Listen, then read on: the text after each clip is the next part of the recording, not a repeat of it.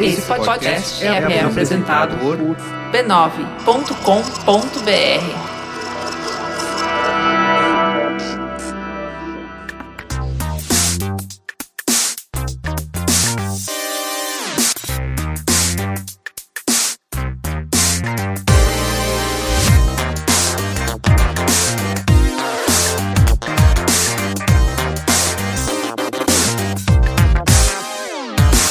Saudações a todos e bem-vindos a mais uma edição do Notícias da Nave Mãe. Podcast do Overloader sobre as principais notícias de videogame da semana.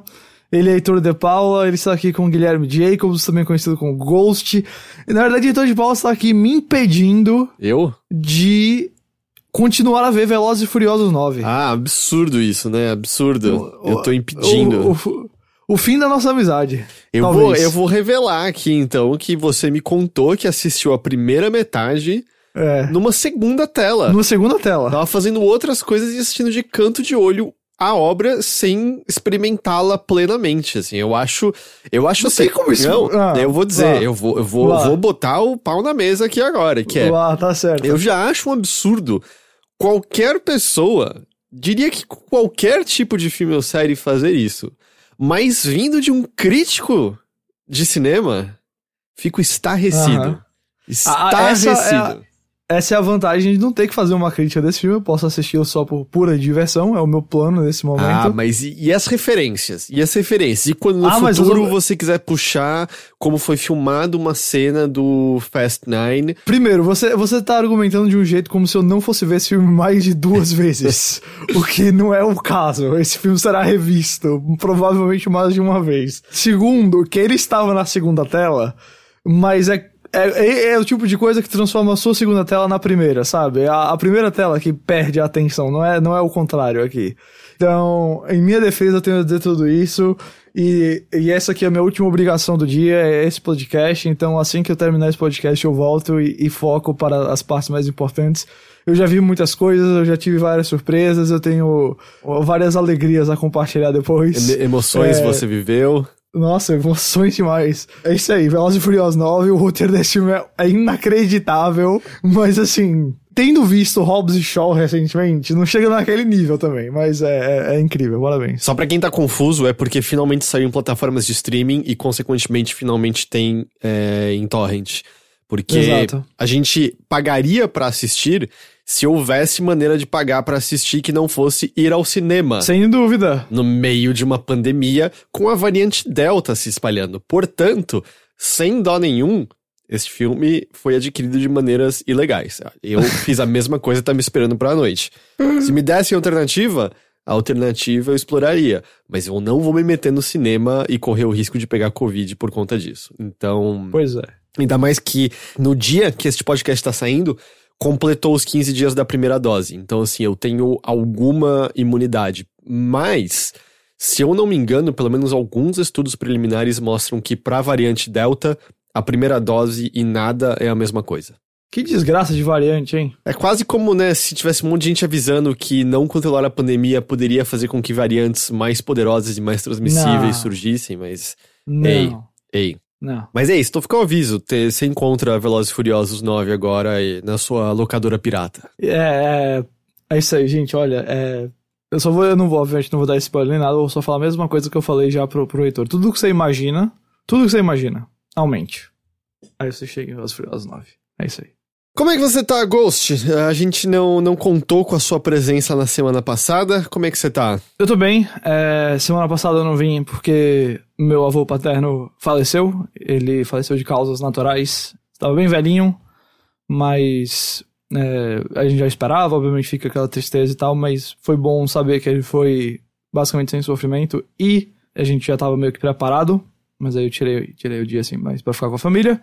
A gente já tá todo mundo tá assim, né? Obviamente ainda, se parar pra pensar, fica triste, mas a gente tá bem, tá tranquilo. Todos estão bem, meu pai, minha avó, estão aí processando tudo direitinho.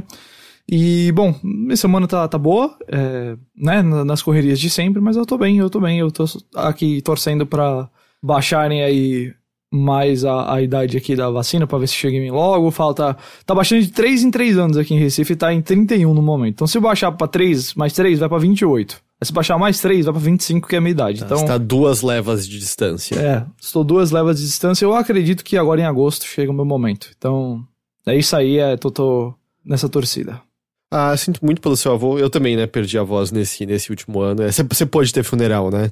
Foi. Foi só eu, minha irmã, minha mãe, meu pai, minha avó e o meu tio, irmão do meu pai. Não foi mais ninguém, porque, né, pandemia e tudo mais, mas foi. Assim, mas só de poder já é alguma coisa boa, né? Eu já mencionei isso. Na ocasião da minha avó, já tava estourando a pandemia e não podia mais ter. E é estranho, sabe? Não ter nenhum ritual de... Nem digo atrelado à religião, porque eu não tenho religião, mas não tem nenhum ritual de despedida, sabe? Uma coisa que você internaliza como essa é a última vez que eu tô vendo e entende a passagem da pessoa e tal. É esquisito não ter nada disso. Com certeza. Então, pelo menos alguma coisa, assim, que deu pra ter. A gente tá falando de coisas meio negativas e, na verdade, o Notícias vai começar hoje ainda com coisas negativas. O Notícias da Nave Mãe, seu podcast Bad Vibes da semana. A gente já tinha, na semana passada, o Teixeira que gravou comigo, a gente já tinha falado do processo do estado da Califórnia contra a Blizzard, tinha estourado já na ocasião, só que essa semana agora trouxe muitos outros fatos, né, em decorrência desse processo inicial, muitos e muitos outros fatos. A primeira coisa que aconteceu depois do processo ser divulgado e as pessoas começarem a comentar é que foram enviados alguns e-mails internos ali na Blizzard que foram repassados para a imprensa, então todo mundo acabou tendo acesso. O primeiro deles era do presidente, o Jay Allen, que é um dos 2 nomes citados especificamente ali no processo, citado como um nome, né, que foi permissivo com tudo que acontecia ali na Blizzard. E, sei lá, eu peguei aqui uns trechinhos da carta. Abre aspas. As alegações e o que foi sofrido pelos empregados da Blizzard é bastante desconcertante. Eu não posso comentar as especificidades do processo por ser uma investigação em aberto, mas o que eu posso dizer é que o comportamento mencionado lá é completamente inaceitável. E a mensagem continua falando de como as pessoas devem se sentir confortáveis para falar dos problemas enfrentados na empresa, ninguém deve ter medo disso, etc, etc. Parecia um pouquinho resposta meio padrão Ubisoft, né, de a gente quer que a empresa, vocês sintam orgulho da empresa, mas tinha sido uma resposta meio porque afinal de contas o nome dele tava ali no processo. Estava lá, né? Exato. Mas o que pegou mais mesmo foi o outro e-mail que chegou pouco depois. Que foi de Fran Townsend, que era conselheiro de defesa doméstica na administração do Bush Filho. É aí que a gente começa a lembrar que a Activision, da Activision Blizzard, a empresa como um todo, não é exatamente a casa das pessoas mais... menos questionáveis, digamos assim, do mundo, né? Tem uma galera lá que tá envolvida, assim, nas coisas. Não tem uma pessoa que tava no governo Trump que tá lá? Eu acho que sim. Eu sei que eles contrataram também recentemente uma firma que é especialista em lutar contra sindicatos, né? Então, não sei se tá aí na pauta depois essa questão, mas... Pois isso aqui eu acho que já coloca pra frente meio que a pegada que é essa notícia e como é o clima da Activision como empresa no momento. Cara, então, essa questão da empresa que eles contrataram, né, que foi a empresa pra fazer auditoria, eu vi repassado esse item de que eles têm experiência em union busting, né, que eles chamam lá. Mas eu também vi algumas pessoas dizendo que talvez seja um pouco precipitado fazer essa leitura, porque isso aparentemente é uma espécie de cláusula padrão em toda empresa dessa natureza. Ok. Mas, bom, eu também não... A favor de sindicato ela não vai ser. Eu não ponho minha mão no fogo pela Activision Blizzard, mas... Bom, mas continua aí, que tem muita coisa. Então, saindo então, que era do governo do Bush Filho, tá na Activision desde março, fala que muito do que apareceu no processo são informações factualmente incorretas, antigas e fora de contexto. E algumas das histórias são supostamente de mais de uma década. Eu gosto muito que o argumento é de que é tudo mentira, mas também tá tudo incorreto. Ou outro, mas enfim. E também, assim, se faz muito tempo, tá tudo bem. Exato, né? Cometeu crimes de abuso e assédio mais de uma década logo, todo mundo já tá tranquilo, nenhuma vida foi afetada. E, além do mais, de uma pessoa que tá ali desde março, assim, falando de, essa não é a empresa que eu conheço. Tipo, qual empresa você conhece? Tá ali há meses, você não sabe de nada ainda. E o e-mail se encerra dizendo que eles não podem deixar um processo sem base e irresponsável causar danos à cultura da empresa.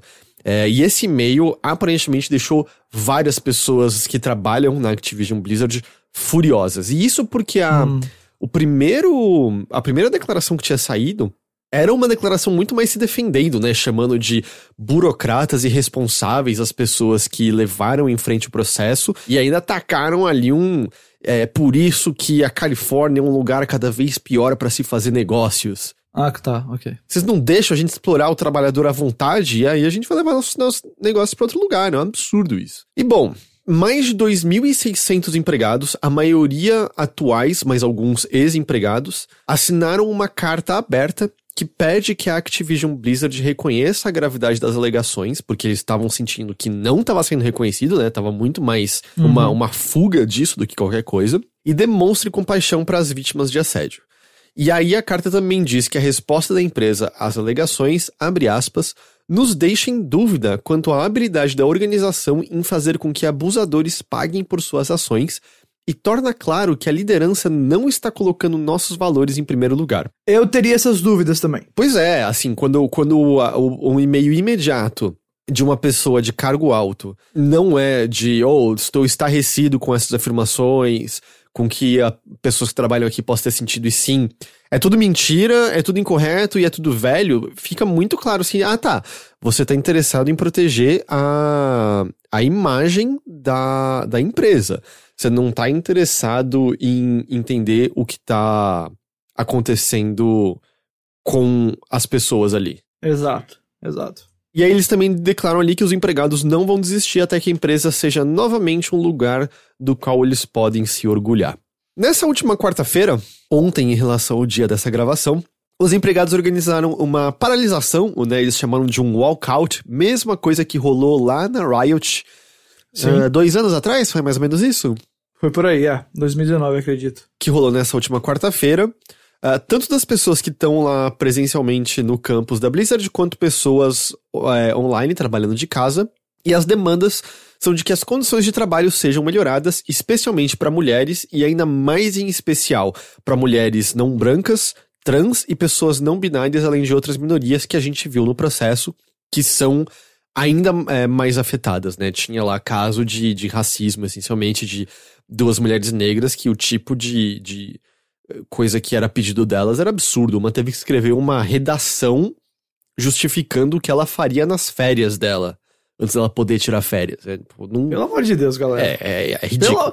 Chega a ser... Eu vou dizer... Chega a ser tipo um negócio The Office, sabe? Que é tão absurdo que parece que é uma piada, sabe? Escrita num roteiro de uma série de ironia. Porque não... Você tem o quê? Você tem 12 anos de idade? Escreva aqui uma coisinha sobre o que você vai fazer nas férias. Meu, pelo amor de Deus. E assim, importa o quê? Assim, as férias são um direito ali da pessoa. Se ela quiser coçar o saco as férias toda, concerne a ela e a mais ninguém. É insano a ideia. Bicho, é absurdo. É simplesmente absurdo o comportamento. Assim, a gente já tinha uma noção de que havia muito comportamento ruim por parte de chefias da Activision Blizzard como um todo, e que a cultura lá não era boa. E na verdade a maior parte das histórias são da Blizzard em específico. Pois é. Apesar de que eu não duvido que se rolar algo do tipo partindo do lado da Activision vai ter também um monte de coisa. Cara, eu falei no episódio da semana passada, não tem nenhuma empresa grande que não tem histórias iguais. Exato. E, bom, é como se esses relatos que saíram na última semana só colorissem as linhas que já estavam desenhadas lá. Agora a gente tá vendo mais de perto cada uma das podridões, das coisas podres que estão rolando lá por dentro, assim. E é muito triste, mas vai, continua. Algumas outras demandas que eles estão fazendo. Aliás, eu não sei se você viu compartilhadas fotos da paralisação. Tinha bastante gente lá. Eu vi. Eles pedem pra tirar aquela cláusula. Em inglês é mandatory arbitration. Eu não sei se o termo em português é exatamente esse. Eu fiz uma pesquisa e eu não consegui encontrar. É sempre difícil achar termos jurídicos específicos, mas é basicamente uma cláusula que diz que você não vai processar a empresa. Que vocês vão chegar a um acordo e você não vai entrar com um processo. E isso tá no contrato inicial quando você passa a trabalhar lá. Então você abre a mão de qualquer briga legal que você possa ter. Exato. Isso era uma briga que rolou na Riot, e eles estão querendo se livrar dessa mesma coisa aí na Blizzard. Eles querem que seja publicado um relatório detalhando a divisão salarial dos empregados para garantir que grupos marginalizados se sintam propriamente recompensados, porque uma coisa que acontece é, você não sabe quanto as outras pessoas recebem. Eu já ouvi que a Blizzard não é um estúdio que paga tão bem no geral assim, mas você não sabe quantas outras pessoas recebem, então você só presume que seu salário tá ali na média. E aí o que saiu desse processo é que mulheres no geral têm salários piores, e a única maneira de você saber isso pra poder lutar por um pagamento melhor é sabendo quanto outra pessoa, por exemplo, no mesmo cargo que você recebe, né? Porque Exato, você pode olhar e falar, ué, mas por que eu vou receber menos que aquela pessoa? E eles querem poder escolher uma empresa terceira que investigue e faça uma espécie de auditoria do departamento de recursos humanos ali. Detalhe que é importante dizer que seriam os empregados escolhendo isso, né? Isso, eles querem escolher, né, a empresa que faria. Porque não é difícil a empresa escolher, e aí escolher, obviamente, uma auditoria terceira, mas que vai estar meio que de acordo com a linha deles. Que é o que você falou agora, né? Que se de fato é uma empresa focada em desmantelar sindicato, essa aí vai ser a escolha da Activision, né? Bobby Kotick não vai escolher uma que organiza trabalhadores pra dar mais poder a eles, certo? Em ato de solidariedade, os organizadores incentivaram os apoiadores a doarem para instituições de caridade diversas como Black Girls Code, Futures Without Violence, Girls Who Code e Women in Games International, além de outros. Okay. Aí, o processo falava em certo momento, citando o único outro nome ali, do quarto Cosby, a Cosby Suite. Uau! Essa história aqui, viu? Cosby, no caso, uma referência, né, ao Bill Cosby, o comediante que foi condenado e solto mais recentemente, né, por conta de um malabarismo, jurídico, mas uma pessoa que abusou e estuprou literalmente dezenas de mulheres. Mas só pra lembrar que foram mais de 60 mulheres, tá? Que falaram sobre... Exato, que a gente sabe, né? Cosby. Que a gente sabe, exato. Não estava muito claro quando a gente viu ali o processo exatamente o que era o quarto Cosby. Tinha referência a ser um quarto de hotel. Mas aí o Kotaku recebeu algumas imagens de redes sociais e fez uma investigação própria e conseguiu deixar mais claro do que se trata. O Alex Afrasiabi, ele era desenvolvedor de World of Warcraft e eventualmente foi até diretor criativo de algumas expansões mais recentes. Era aparentemente o idealizador, assim, do quarto Cosby, que era o apelido do quarto de hotel dele, pelo menos durante a BlizzCon de 2013. O processo menciona comportamentos dele durante a BlizzCon, em que ele ficava bebaço e ficava dando em cima de colegas, dizendo que queria casar com elas, ficava tentando beijá-las, nível que supervisores tiveram que afastar ele pra longe de tão frequente que eram as tentativas dele. E aí o quarto dele teria ganhado esse apelido de quarto Cosby. O que disseram é que esse quarto era palco de reuniões regadas a álcool, reuniões que eram encontros informais no qual algumas pessoas podiam ter contato com designers da Blizzard, e aparentemente era até meio que um caminho para umas pessoas que estavam interessadas em carreira por lá. Ou até pra subir dentro da empresa, né? Era tipo, se você quer subir aqui dentro da Blizzard, você vai pro quarto Cosby durante a BlizzCon, porque você sabe que vai ter gente sênior lá, e você pode falar do seu trabalho, não sei o que, blá blá blá blá blá. E aí isso acontecia também. E o que a gente viu é que eles têm umas fotos do Afrasiabi e outras pessoas ali posando ao lado de um quadro do Bill Cosby, né? Um quadro grandão. É um negócio que eles claramente levaram pra lá pra botar lá pra fazer essa foto. É tipo... Ai, cara, E uma das pessoas na foto foi identificada como uma pessoa do Departamento de Recursos Humanos da Blizzard. Pois é. No álbum do Facebook, onde tinha essa foto, ou seja, essa galera não tava nem escondendo isso, eles estavam compartilhando. Isso é impressionante. É impressionante. E outra coisa, a gente precisa deixar uma coisa muito clara sobre esse quarto Cosby.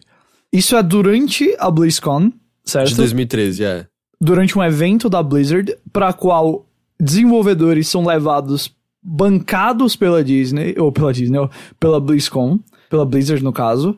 Esse quarto, então, e provavelmente boa parte do álcool que tá ali dentro, se não todo ele, saiu do dinheiro da Blizzard. Isso foram gastos da empresa, né? Não tô dizendo que a empresa ia lá e falava assim, ok, vamos garantir que a gente tá financiando o quarto Cosby, mas não é como se isso fosse um segredo e como se o pessoal que aprovava lá os gastos não tivesse uma ideia de onde veio aquilo ali, sabe? Então... Aí tinha essa foto com esse quadro do Cosby. E aí, no mesmo álbum lá do Facebook, tem um print de um chat chamado Equipe BlizzCon Cosby.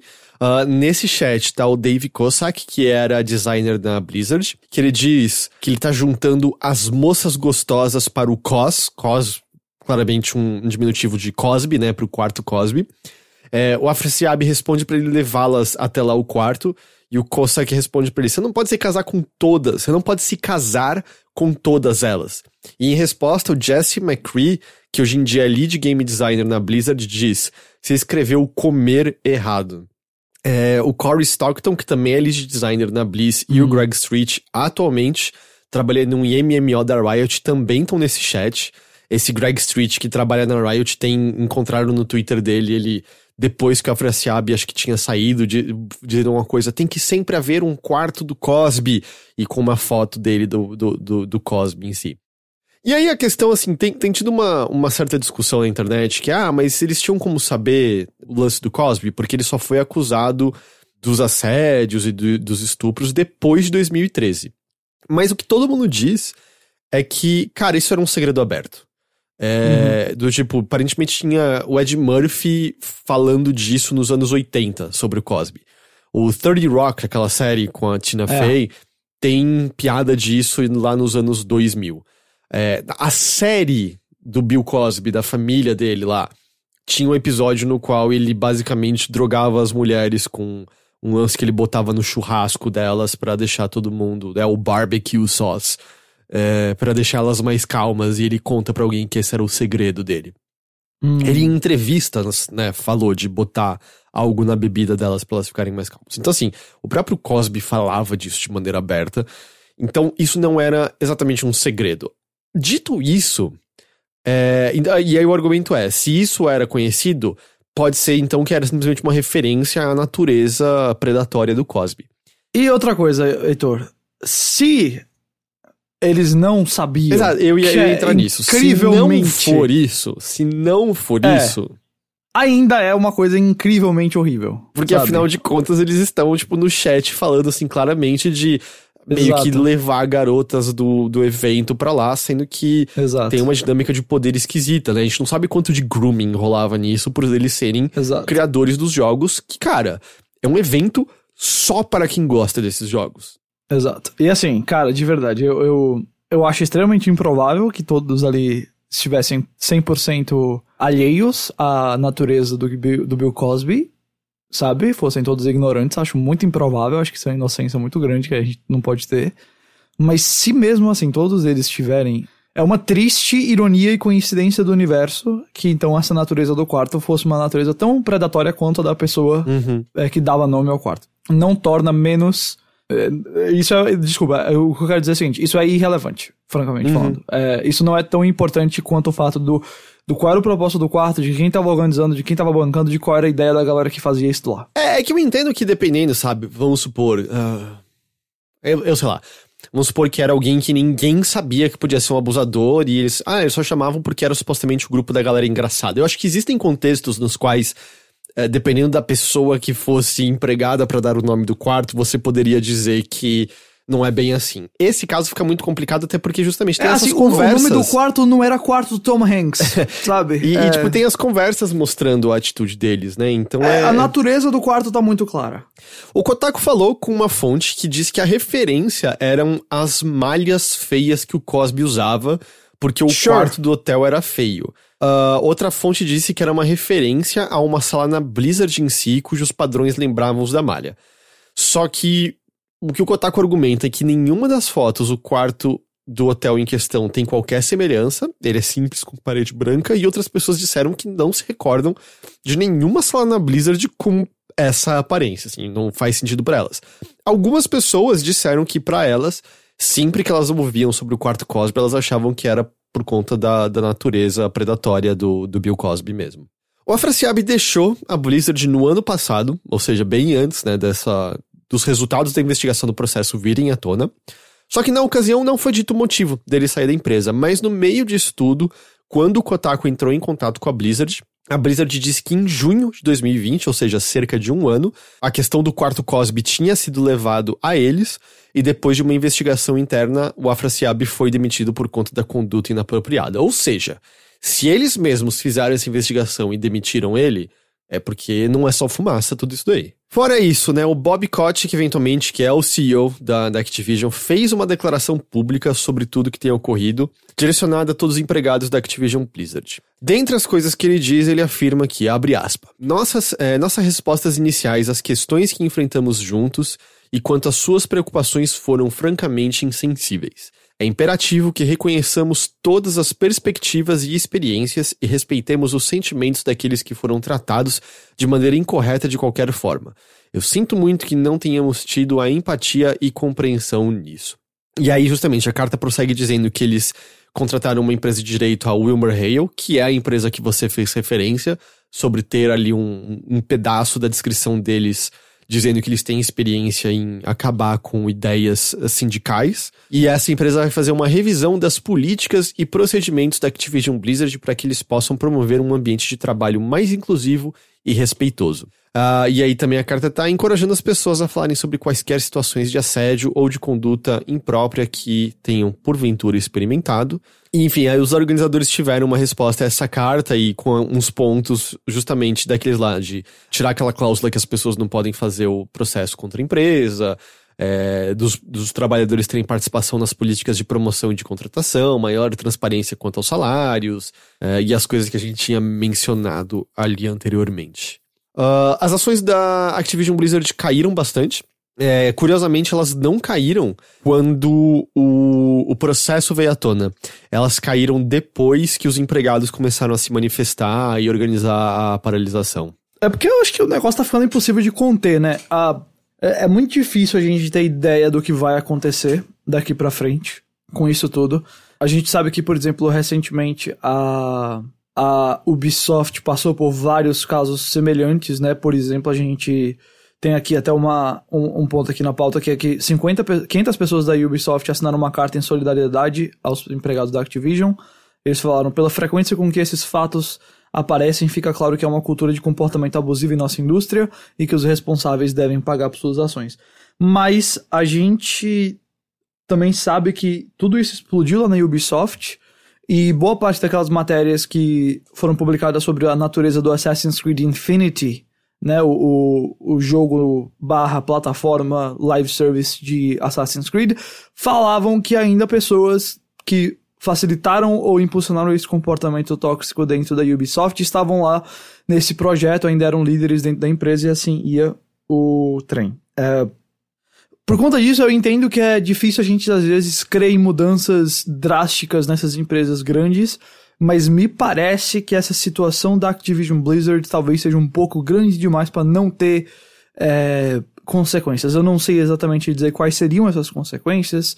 Eu espero, obviamente, que elas sejam o nascimento de um ambiente de trabalho muito mais seguro, muito mais justo para todos aqui envolvidos, especialmente para os grupos como mulheres ou como negros ou outros grupos marginais dentro daí que a gente tem visto que são os que mais estão sofrendo.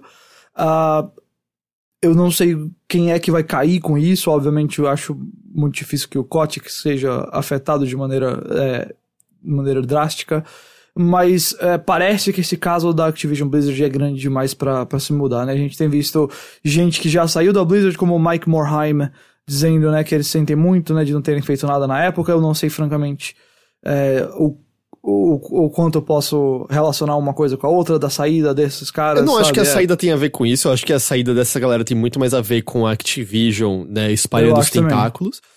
Mas não muda o fato de que tudo isso aconteceu quando essa galera tava lá. Debaixo do nariz deles. Você viu o vídeo que rolou de uma BlizzCon de 2000 e... eu não lembro quando, de uma mulher que pergunta sobre a roupa das heroínas de World of Warcraft? Não vi esse. 2010, achei, 2010. E aí uma mulher pergunta ali num painel que tá o Jay Allen ali, tá o Afrasiabi ali também. Eu acho que aquele Greg Street tava lá também. E ela pergunta meio, tipo, por que todas as heroínas de WoW estão vestidas como se elas pertencessem a um catálogo da Victoria's Secret. Fazendo referência ao fato de que elas usam basicamente biquíni de armadura, né, em muitos casos. E os caras começam assim, você acha que elas deviam se vestir de acordo com qual catálogo? Esse é o nível da resposta. E aí ela fica com uma cara sem graça, e quando ela tá fazendo a pergunta, o público ali começa a vaiar ela, eles continuam a fazer outros comentários zoando, e tipo, é isso, sabe? Corta ali na hora, 2010. Eu até posso ceder que a discussão nesse meio era outra coisa na época, mas isso é ontem, cara. Isso foi 10 anos atrás, 11 anos atrás. Não faz tanto tempo assim. E eu acho que já é muito reflexo, né, da cultura de lá, de alguma forma. Quando, tipo, Jay Allen tava ali. Sem dúvida, as pessoas que estão sendo atraídas são as pessoas que, digamos assim, estão, de alguma maneira, olhando para aquilo ali e não vendo o problema. Do mesmo jeito que esses executivos ou líderes de desenvolvimento ou, sei lá, chefes de estúdio também não estavam vendo o problema, ou se estavam vendo, não estavam nem aí, estavam cagando pra isso, só eles gostavam do problema, sabe? Agora, quanto que você falou, né, de se vai ter mudança e tudo mais, eu sinto duas coisas. Começou a mexer onde dói pra executivo, que é cair preço de ação. Exato. Se isso for uma norma, se isso se mantiver, isso pode levar a mudanças, até porque, né, a gente sabe que tem bônus ali que o Kotick e outros ganham de acordo com o valor das ações. 2, depois de 1 ano disso tendo vindo à tona, isso tava até no episódio da semana passada, um documento público lá da Ubisoft mudou a aquisição de novos talentos e retenção de talentos como um risco alto deles não conseguirem fazer, enquanto no passado era um risco moderado. Por quê? Porque tem vários motivos, tem motivo de muito dinheiro de venture capitalist, tem motivo de pessoas tendo trabalhado de casa e não querendo voltar pra vida de trabalho no estúdio, mas tem o motivo de que a Ubi não tá mais sendo um lugar tão atrativo pras pessoas e tá mais difícil reter talento, e especialmente talento com mais experiência, porque sempre vão ter algumas pessoas jovens e que estão muito animadas em entrar na indústria que vai dar pra pegar, mas você precisa de veterano pra poder criar os jogos que eles criam. Então, pode ser que isso não a curto prazo necessariamente afete a Activision Blizzard, ou talvez mais o lado Activision, porque o lado Blizzard já tá sofrendo com isso, né? Não é como se eles já não tivessem sangrando talento e não é como se... E assim, né, a Blizzard sofrendo por isso no momento onde, criativamente falando, ela também tá super mal. Sim.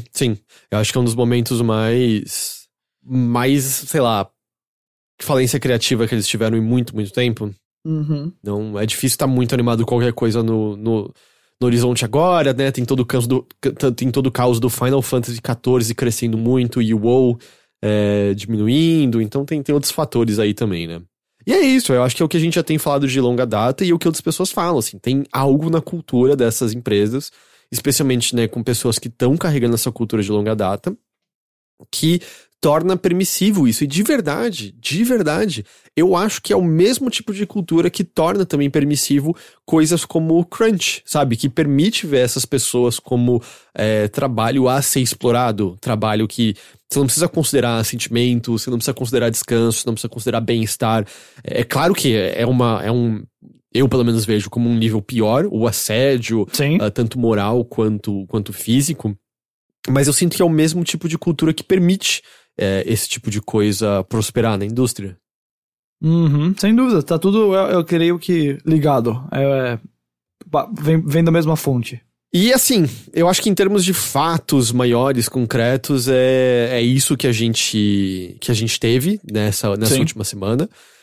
Tem algumas outras coisinhas menores que rolaram, do tipo, aparentemente a galera vai receber das horas que eles não trabalharam durante a paralisação, o que é grande coisa, é o mínimo possível que vocês podem estar fazendo, dado toda a situação. Eu não sei nem dizer o quão mínimo isso daí sabe? E sei lá, eu acho que é isso, a gente continua de olho, né, a gente continua vendo o que eles vão fazer, o que vai acontecer a partir disso. Eu não sei como as pessoas se sentem em relação a boicote aos jogos ou não. Eu vi que tem alguns veículos que vão parar de cobrir coisas da Activision Blizzard por um tempo. Sinceramente, acho que, essa é uma época muito fácil pra dizer também que você vai fazer isso, porque a não ser que você ligue muito pra Call of Duty do lado da Activision, não acontece mais nada. Exato. É uma merda, mas essa é a indústria que a gente gosta, sabe? E eu acho que por a gente gostar que a gente tem que conversar sobre esses fatos, mas é isso por agora. A gente vai pra notícias mais normais da indústria de videogames agora. É sempre estranho mudar de marchas assim do nada, mas a gente vai trocar as marchas agora e falar de coisas mais leves da indústria, beleza? Ok.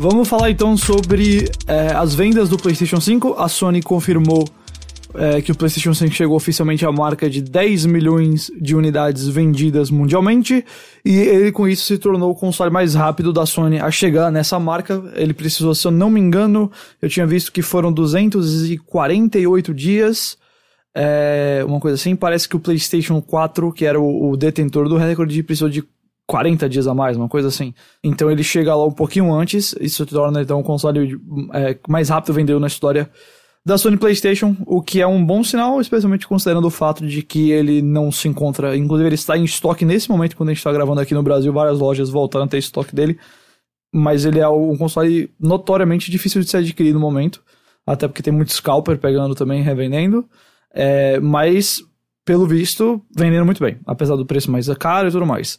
A Sony também compartilhou o número de vendas de alguns dos seus jogos nesse processo. Números que... Eles vão até quando? Eles vão até 31 de junho, esses números? É isso? Acho que vai até 30 de junho, se eu não tô enganado. Deve ser até 30 de junho, exato. Bom, até 30 de junho, então, a gente supõe aqui, Miles Morales na Homem-Aranha tem mais de 6,5 milhões de cópias vendidas, um número muito bom pra ele. Saiu em novembro do ano passado. Ele, claro, lembrando, não tá só no PlayStation 5, né? Também tá no PlayStation 4. Isso. Então a base de usuários é gigantesca. MLB The Show 21, que foi o primeiro jogo da franquia a sair também no Xbox, teve, somando todas as plataformas, então contando a Xbox também, mais de 2 milhões de unidades vendidas. É o jogo de vendas mais rápidos da franquia, e também há o dado de que ele alcançou mais de 4 milhões de jogadores desde o lançamento. Como ele tá no Game Pass do Xbox, então a gente entende que mais ou menos 2 milhões de pessoas pegaram o jogo através lá do Game Pass também. Isso é um dado muito interessante, né? Porque, mostra que não atrapalhou as vendas do jogo, já que ele tá sendo o jogo com vendas mais rápidas da franquia até o momento. Talvez em vendas totais, eventualmente, a gente veja numa janela maior de tempo uma diferença, mas a princípio não atrapalhou em nada estar no Game Pass. E o Game Pass dobrou a base de usuários. Sendo que é um jogo que tem microtransação. É um jogo que funciona com as pessoas jogando ativamente. Então eu sinto que é bem interessante esse dado, sabe? De que, como a Microsoft diz, aparentemente foi só benéfico pro jogo. Uhum. E tudo bem, eu sei que tem alguns outros fatores que ele tá em mais plataformas do que ele tava no passado, né? Ele costumava ser um jogo exclusivo de PlayStation, então isso... É novidade pra muita gente. E isso alavancaria vendas, né? Por simplesmente tem mais lugares pra você adquirir o jogo. Mas ainda acho bem interessante que a gente consiga ver mais ou menos essa fatia de Game Pass do jogo.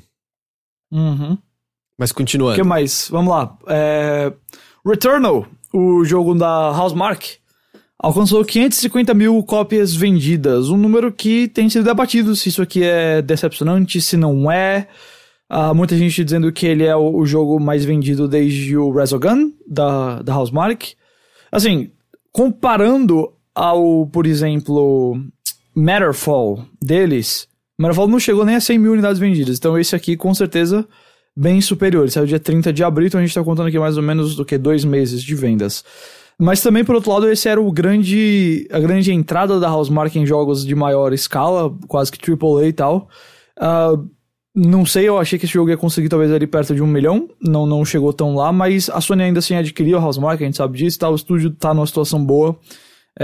Mas pra você, esse número foi abaixo ou acima do esperado, ou mais ou menos o que você esperava? Cara, eu não sei, assim, eu admito que eu não tinha uma expectativa na cabeça do quanto venderia, mas eu vi também que muita discussão é meio, será que então o valor de $70 foi um erro pra ele? Eu acho que talvez tenha impedido um pouquinho, viu? Eu sempre senti que não era compatível com o jogo ali em questão, mas eu também, sabe, ele é claramente um jogo bem mais barato do que qualquer outra coisa nessa lista. Ele não é um jogo com um escopo gigantesco, é um jogo que reutiliza muitas das mesmas coisas de novo e de novo, ele não é muito grande. Eu acho que deve ser um número satisfatório pra eles. Eu não acho que devia ter muito necessariamente a expectativa de que seria gigantesco. Eu acho que talvez um pouco no sentido de que é um dos pouquíssimos exclusivos mesmo do PlayStation 5. E você imagina um certo ímpeto e ânimo maior, né, das pessoas sedentas pra jogar alguma coisa lá. Mas eu acho que existe a possibilidade de que a história é um pouco diferente, dado que a gente tem uma retrocompatibilidade forte com a geração passada e meio que você mistura as duas coisas, sabe? As pessoas não estão sem o que jogar nesses consoles, porque elas estão essencialmente jogando tudo da geração passada neles ainda. Então, eu não sei, eu acho que me soa ok. Eu acho que sabe que também me soa ok? Não é tão bom assim o Returnal. É um jogo médio, sabe? Então, me parece meio correto pra ele, não sei. Eu acho que é um jogo que você tem que esperar pra uma promoção mesmo. Tá certo. Bom, continuando então, Ratchet & Clank Rift Apart saiu dia 11 de junho, então a gente tá contando aqui mais ou menos 20 dias de vendas. Teve nesse tempo 1,1 milhão de unidades vendidas mundialmente. E esse deve ser um que deve aumentar as vendas com o tempo, né? Quanto mais PlayStation 5 chegar na mão das pessoas. Ele tem muito cara de vai ser tipo Baby's First PS5 Game, tá ligado? Eu vi muitas pessoas também dizendo que se você pegar os dados, eu acho que da NPD, dá a entender que talvez o Miles Morales tá com vendas contínuas, porque meio que as pessoas compram PlayStation 5 e é uma das primeiras coisas que elas pegam pra jogar no PlayStation 5. Acho bem possível. Que apesar dele estar no PlayStation 4, acho que existe uma associação no... E que no fim é a mesma cópia, né? Você não precisa comprar jogos separados, né? Você tem um, você tem outro. Mas é interessante a gente ter esses dados. Uma coisa também, não me entenda mal, tá? 1,1 milhão pro Ratchet & Clank em tão pouco tempo me parece ótimo. Pro MLB também me parece ótimo. Miles Morales, né? A gente já imaginava que seria um monstro porque Homem-Aranha vende muito bem, né? O Spider-Man de 2017, é isso, né? 16. 16? Não sei mais não. Eu acho que é 17, porque 16 saiu o God of War. Ele saiu no mesmo ano do God of War. Então é 2016. Ele é 2018.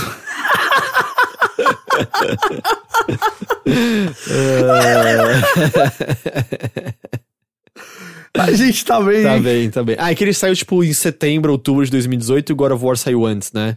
Foi, no começo do ano, exato. Tipo, aquele jogo teve vendas absurdas, né? Absurdas, enormes, as pessoas amam o Homem-Aranha. Então, assim, não me entenda mal, eu acho que a gente tá vendo números bons, mas eu acho que mostra um pouco a diferença que tem, no sentido assim, os exclusivos são o que eu acho que fazem as pessoas optarem mais por PlayStation em vez de Xbox, mas porque elas querem ter, sabe, o console pro seu eventual exclusivo, mas porque elas querem jogar todas as outras coisas ali. E me parece que não é todo mundo que quer necessariamente todo exclusivo que aparece ali.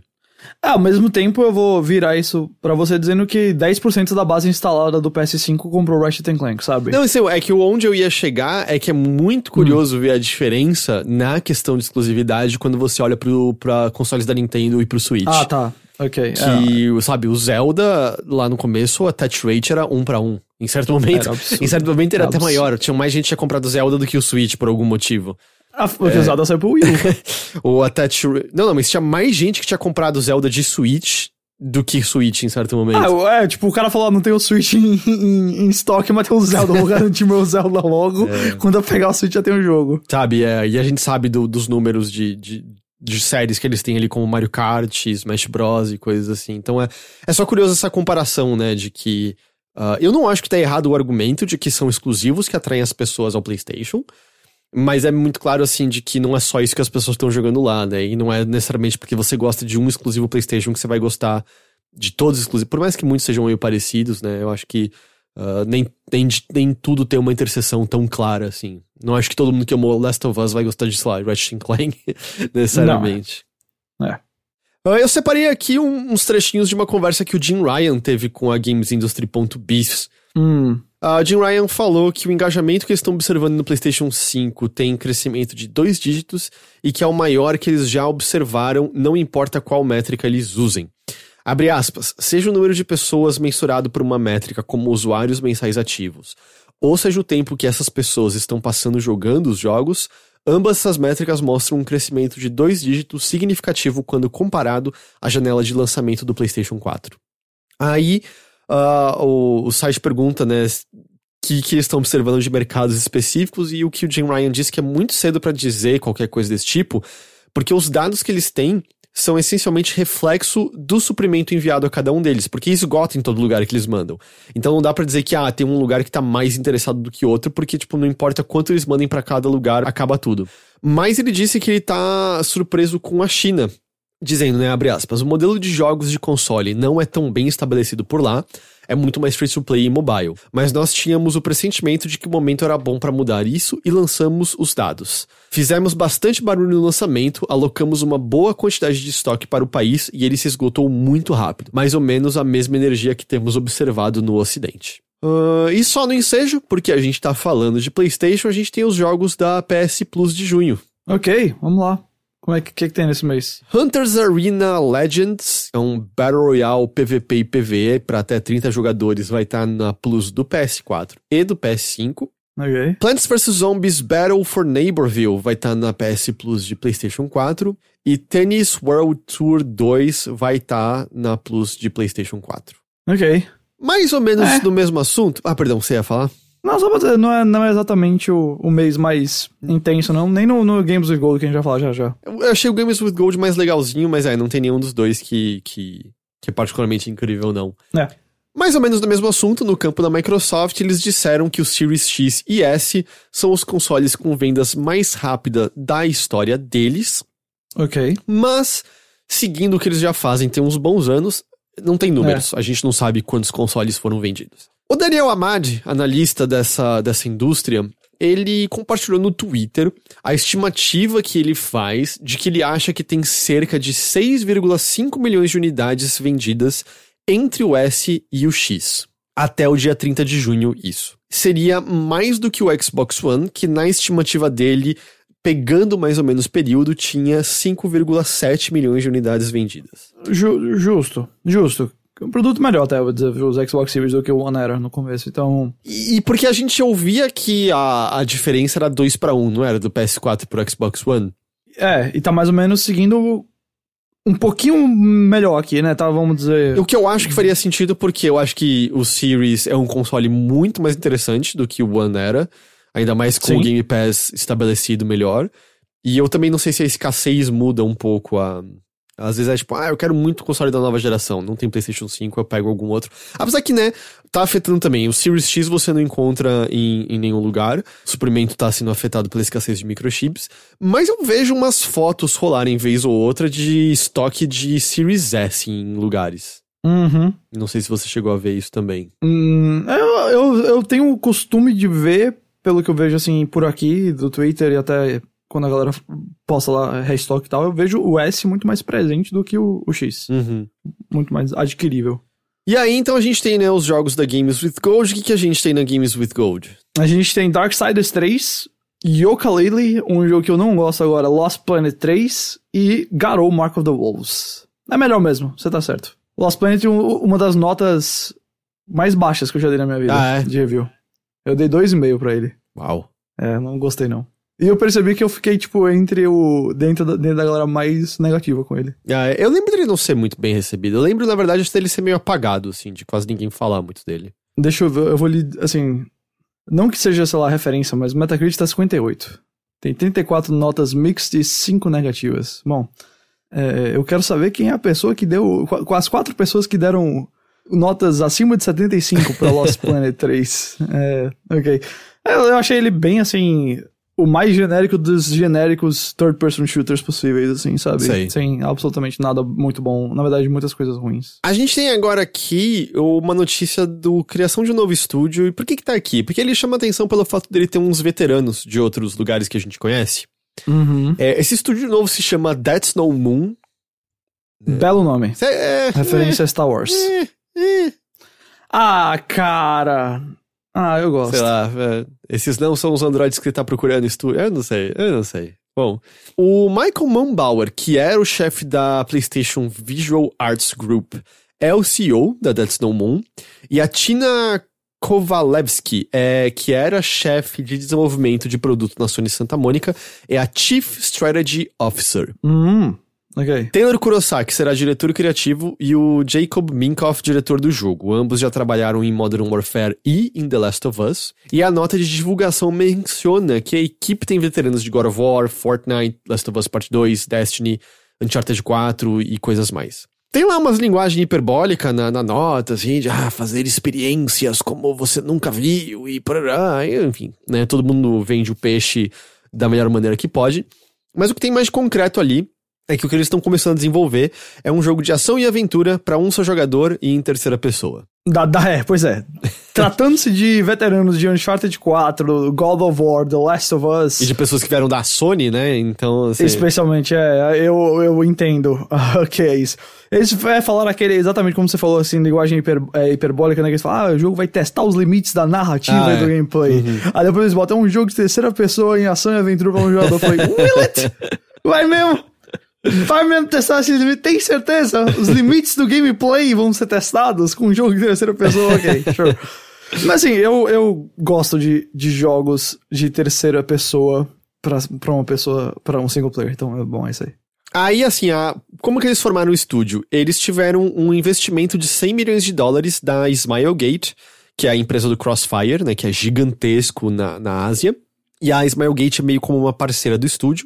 Eles estão contratando, o objetivo é ter uma equipe de cerca de 100 pessoas até 2022. E aí, para algumas pessoas, né, Michael Mumbauer deve soar familiar. Tipo, será que eu ouvi esse nome recentemente ouvindo notícias da nave-mãe?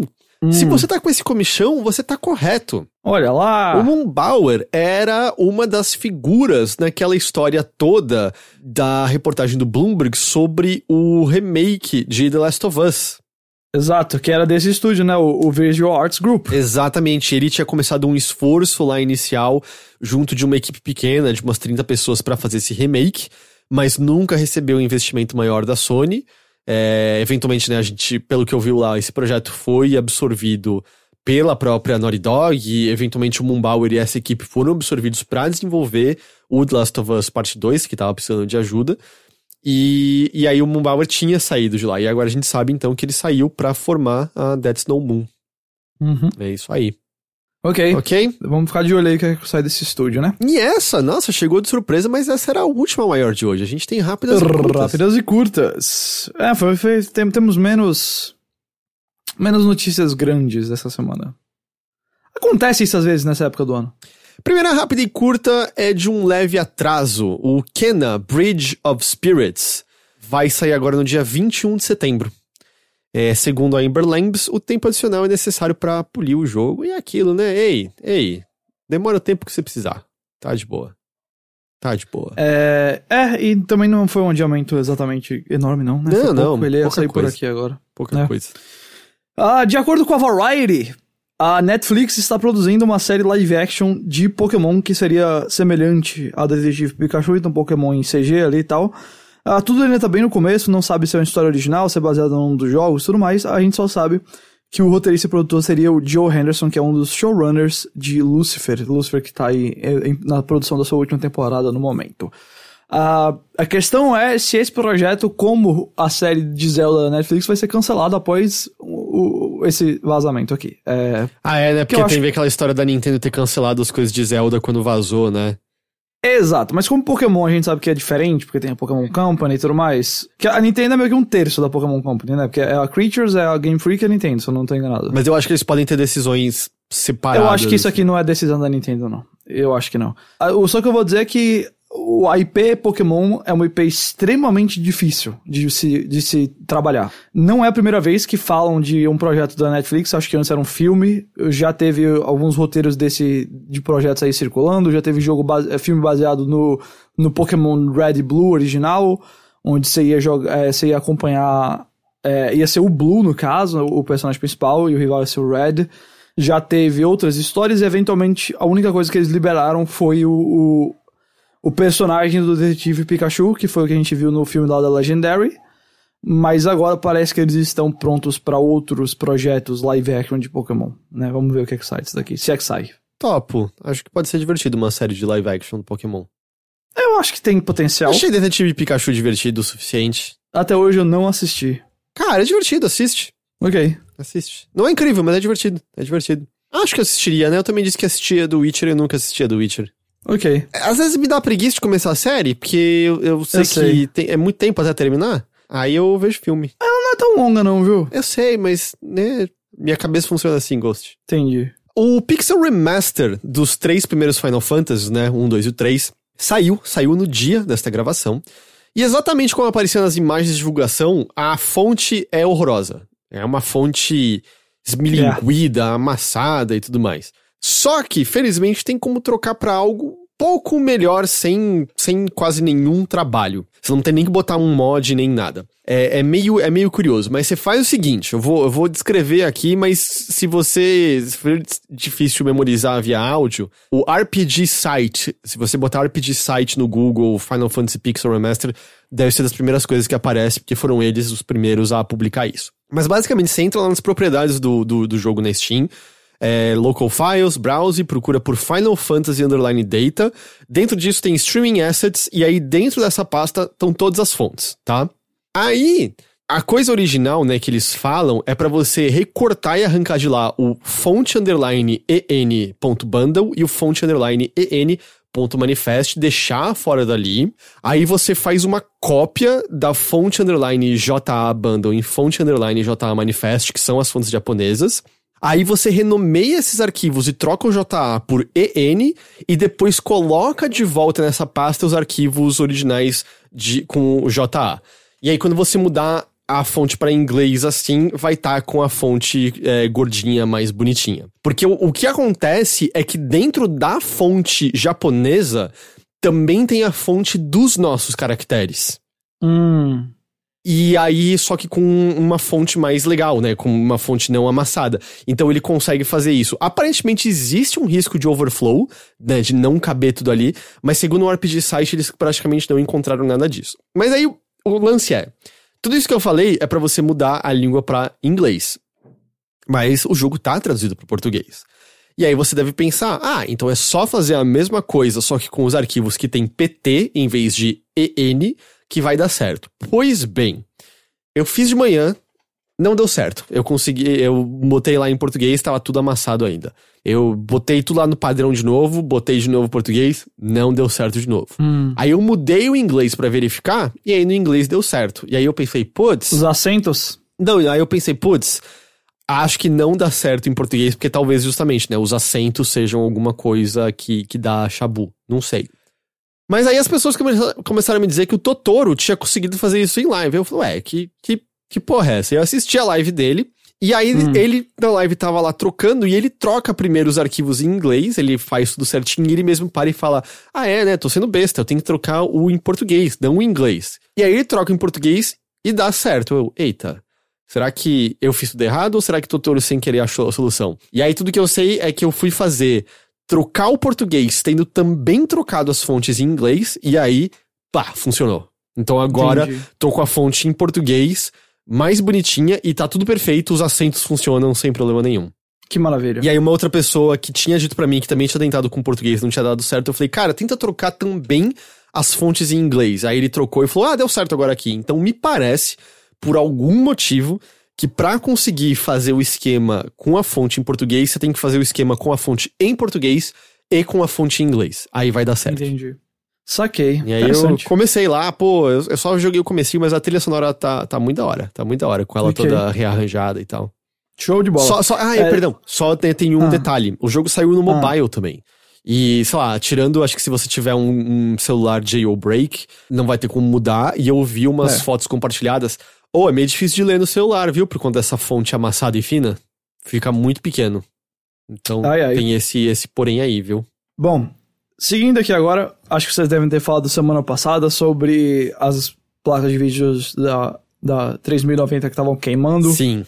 Por conta da beta do New World, a EVGA falou que vai substituir as 3090 dos jogadores que perderam a placa durante esse beta do New World, que é o RPG MMO da Amazon.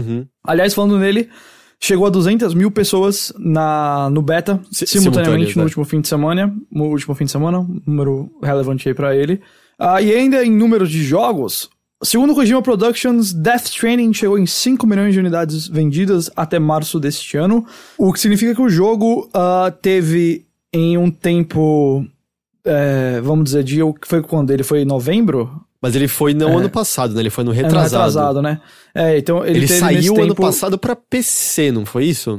Foi. Ele teve nesse tempo, então, 5 milhões de unidades.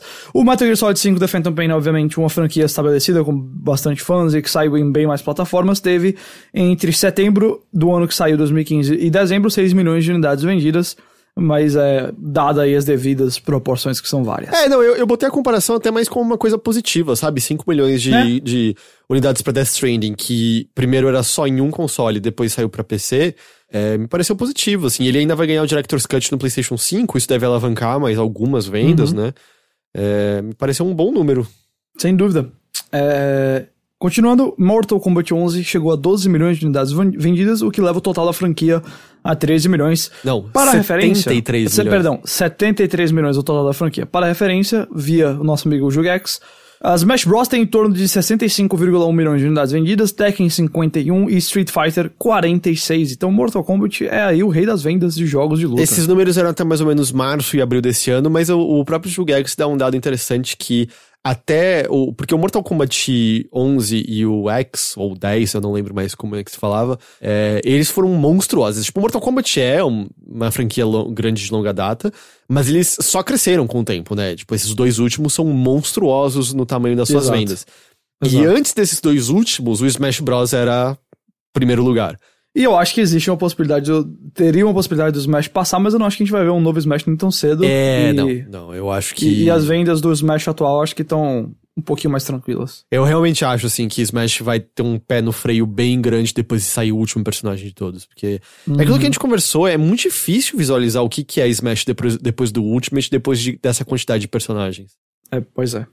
Falando em jogos da Nintendo, Dr. Mario World perdeu a sua licença médica e será encerrado em novembro.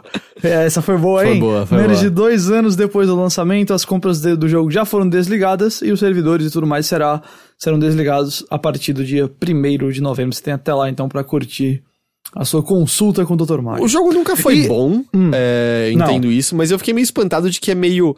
eles vão matar o negócio, nem offline vai mais dar pra jogar. Tipo, acabou. Pois é. Fingir que não existe, vai tipo, queimar tudo e salgar a terra depois. Achei meio... sabe? Deixa ali, só como registro. Ok. New Pokémon Snap, ainda na Nintendo, vai ganhar novos conteúdos gratuitos semana que vem, dia 3 de agosto. Vão ser novas áreas. Em uma delas, inclusive, nós somos pequenos, o fotógrafo é pequeno, então os Pokémons vão parecer gigantes. Ao todo são 3 novas áreas, novos Pokémons e novos comportamentos pra você fotografar. E de graça. Aliás, eu não botei, mas nesse mesmo assunto, a Nintendo falou de que as pessoas podem esperar mais coisas de Animal Crossing, né? Teve uma pequena coisa agora, atualização pro final desse mês, acho que era hoje mesmo, mas que tem mais conteúdos a caminho, porque o sentimento tava sendo meio, parece que esgotou, porque só tava na repetição, né, de eventos anuais. Mas uma coisa que eu acho que tem que ser considerada a pandemia afetou qualquer coisa que eles estavam fazendo, né? Porque o jogo saiu logo ali quando estava estourando a pandemia. E um atraso em Animal Crossing é meio mais complicado, né? Porque vamos supor que eles criaram, sei lá, um novo evento de Páscoa. Se atrasou, Páscoa do ano que vem. Não dá pra lançar, a Páscoa agora em junho. Não rola assim. Então, é um jogo... Christmas is July. Então, tipo, é um jogo cujo qualquer atraso complica mais, né, a situação dele. Então, eu acho que isso poderia explicar uma ausência maior de novas coisas, mesmo com o tamanho e estouro de popularidade dele, porque com a pandemia afetando a natureza dele, fica mais complicado correr na velocidade correta pra poder aproveitar as janelas de tempo de tudo. É só uma hipótese minha, mas eu acho que faz sentido. Entendi. Faz sentido mesmo. Muito obrigado. E é isso de momentinho aqui no Nintendo também. E aí, isso aqui é pra encerrar hoje, Ghost. Isso aqui é pra avisar todo mundo. Seja uma pessoa ouvindo que possa se interessar, ou uma pessoa ouvindo que conhece alguém que possa se interessar. Que é o seguinte, entre os dias 20 de agosto e 22 de agosto, vai rolar a 5ª edição da Women Game Jam. Uma Game Jam voltada a mulheres. De maneira resumida, eu vou dar mais detalhes aqui agora. Na nota de divulgação que enviaram, disseram o seguinte, abre aspas, hoje já registramos um aumento de 10% de mulheres da indústria em países como Chile, simplesmente devido ao surgimento da Women Game Jam. Aqui no Brasil, ainda não conseguimos mensurar o impacto real da WGJ, pois no último dado que temos, de acordo com o segundo censo da indústria brasileira de jogos, de 2018, as mulheres representam apenas 21% da mão de obra da indústria de games e, em nível global, pessoas transgênero representam menos de 2%. Logo, precisamos de ações que insiram e criem possibilidades para que essas pessoas possam trabalhar como desenvolvedoras.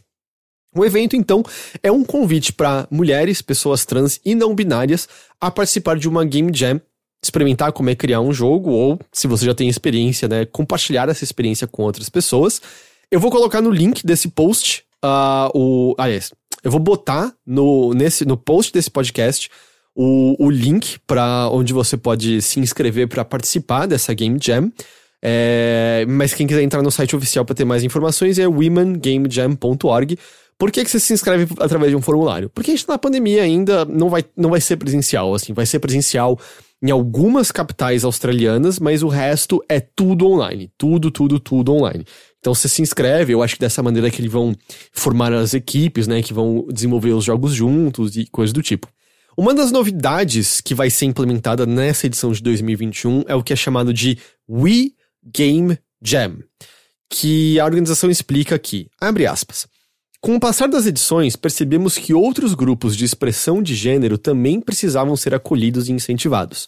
Até o ano passado, acolhemos outras expressões não necessariamente femininas dentro do evento, mas fomos informados da problemática em receber tais públicos num evento com o nome Women, ou Mulheres como Identidade. A partir disso, buscamos acolher e desenvolver uma comunidade autônoma dentro da indústria de games. Nasceu a We Game Jam, um evento irmão da Women Game Jam, que acontece na mesma data e servidor, com canais e conteúdos próprios focados no público transmasculino. Então, de acordo com a organização, além da Game Jam em si, do dia 6 ao dia 19 de agosto, vai rolar um ciclo de palestras, painéis, workshops, e tudo isso online e com interpretação simultânea para Libras. E aí, é isso aí. Então fica, né, quem tiver interesse e quiser participar, ou quem conhecer alguém que porventura possa ter interesse, avise, porque acho que pode ser um evento bem legal. É isso aí. É isso aí. Show de bola, boa recomendação aí pra galera. E é isso, essa era a última de hoje já. Hoje foi mais curtinho. Acabou. Foi mais curtinho. Foi curtinho mesmo, é verdade. Ghost.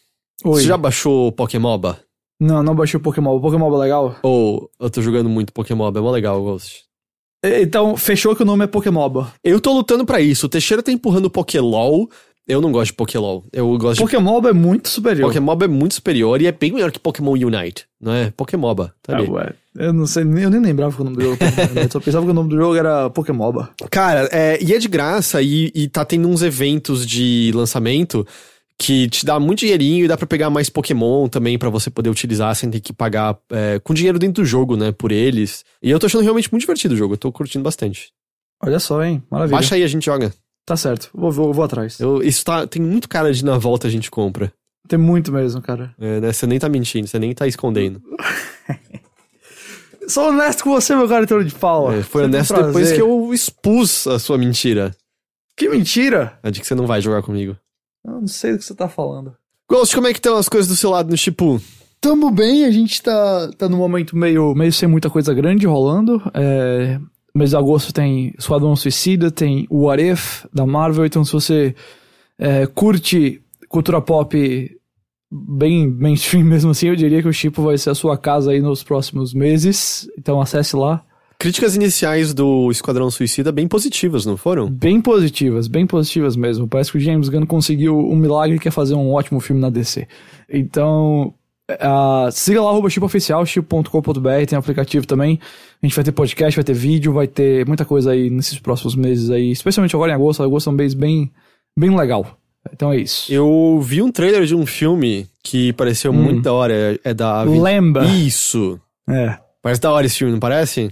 Parece, eu acho que esse filme vai ser uma bad vibes absurda, mas eu acho que... Eu gosto de bad vibes. Então pois é. Do maior estúdio hoje em dia, que é a A24. Também que eles não produziram, né? Eles compraram um filme e vão distribuir, mas mesmo assim, eles têm um bom gosto. Gosto de bad vibes, E... que eu ia falar? Esqueci. É que tá na hora de eu ir ver Velozes e Furiosos, aí você ia falar. Não, é verdade, eu vou ver se assisto hoje à noite. Ô, louco, olha aí. Então, amanhã a gente troca figurinhas. Beleza. Ghost, muito obrigado pela sua companhia. Meu prazer. A todos que nos ouviram, muito obrigado pela companhia, pela audiência de vocês. A gente agradece demais. Eu não sei que recadinho dar. Ouçam o primeiro contato, o segundo episódio saiu essa semana. Digo aqui com tranquilidade, como uma pessoa que é mais ouvinte do que alguém envolvida no projeto, né? É muito mais não. É do Henrique, a ajuda que eu dei foi muito pontual aqui, ou acolá, assim, quase nada. E então eu consigo falar como ouvinte, pô, tá muito bom. Tá muito bom. Tá muito bem produzido, assim. Tá uma narrativa muito bem construída, muito bem contada. O Henrique fez umas entrevistas muito boas, sério mesmo, assim, tá... Prestigiem o negócio, tá muito da hora. Você não viu ainda, né, Ghost? Ainda não. Ouça, cara, primeiro contato, procura no seu feed. Esse eu não tô falando de zoeira, não. Esse eu vou. Não, sério mesmo. Você tô dizendo de sinceridade, todo mundo ouvindo aqui. Ouçam, tá muito bom mesmo. O Rick fez um puta de um trabalho no primeiro contato. Beleza? Então esse é meu recado de hoje. Show. Então a gente vai indo nessa. Mais uma vez, muito obrigado a todos vocês. Que vocês tenham um excelente fim de semana. E a gente se vê de novo na semana que vem com mais notícias da Nave Mãe. Até lá. Tchau.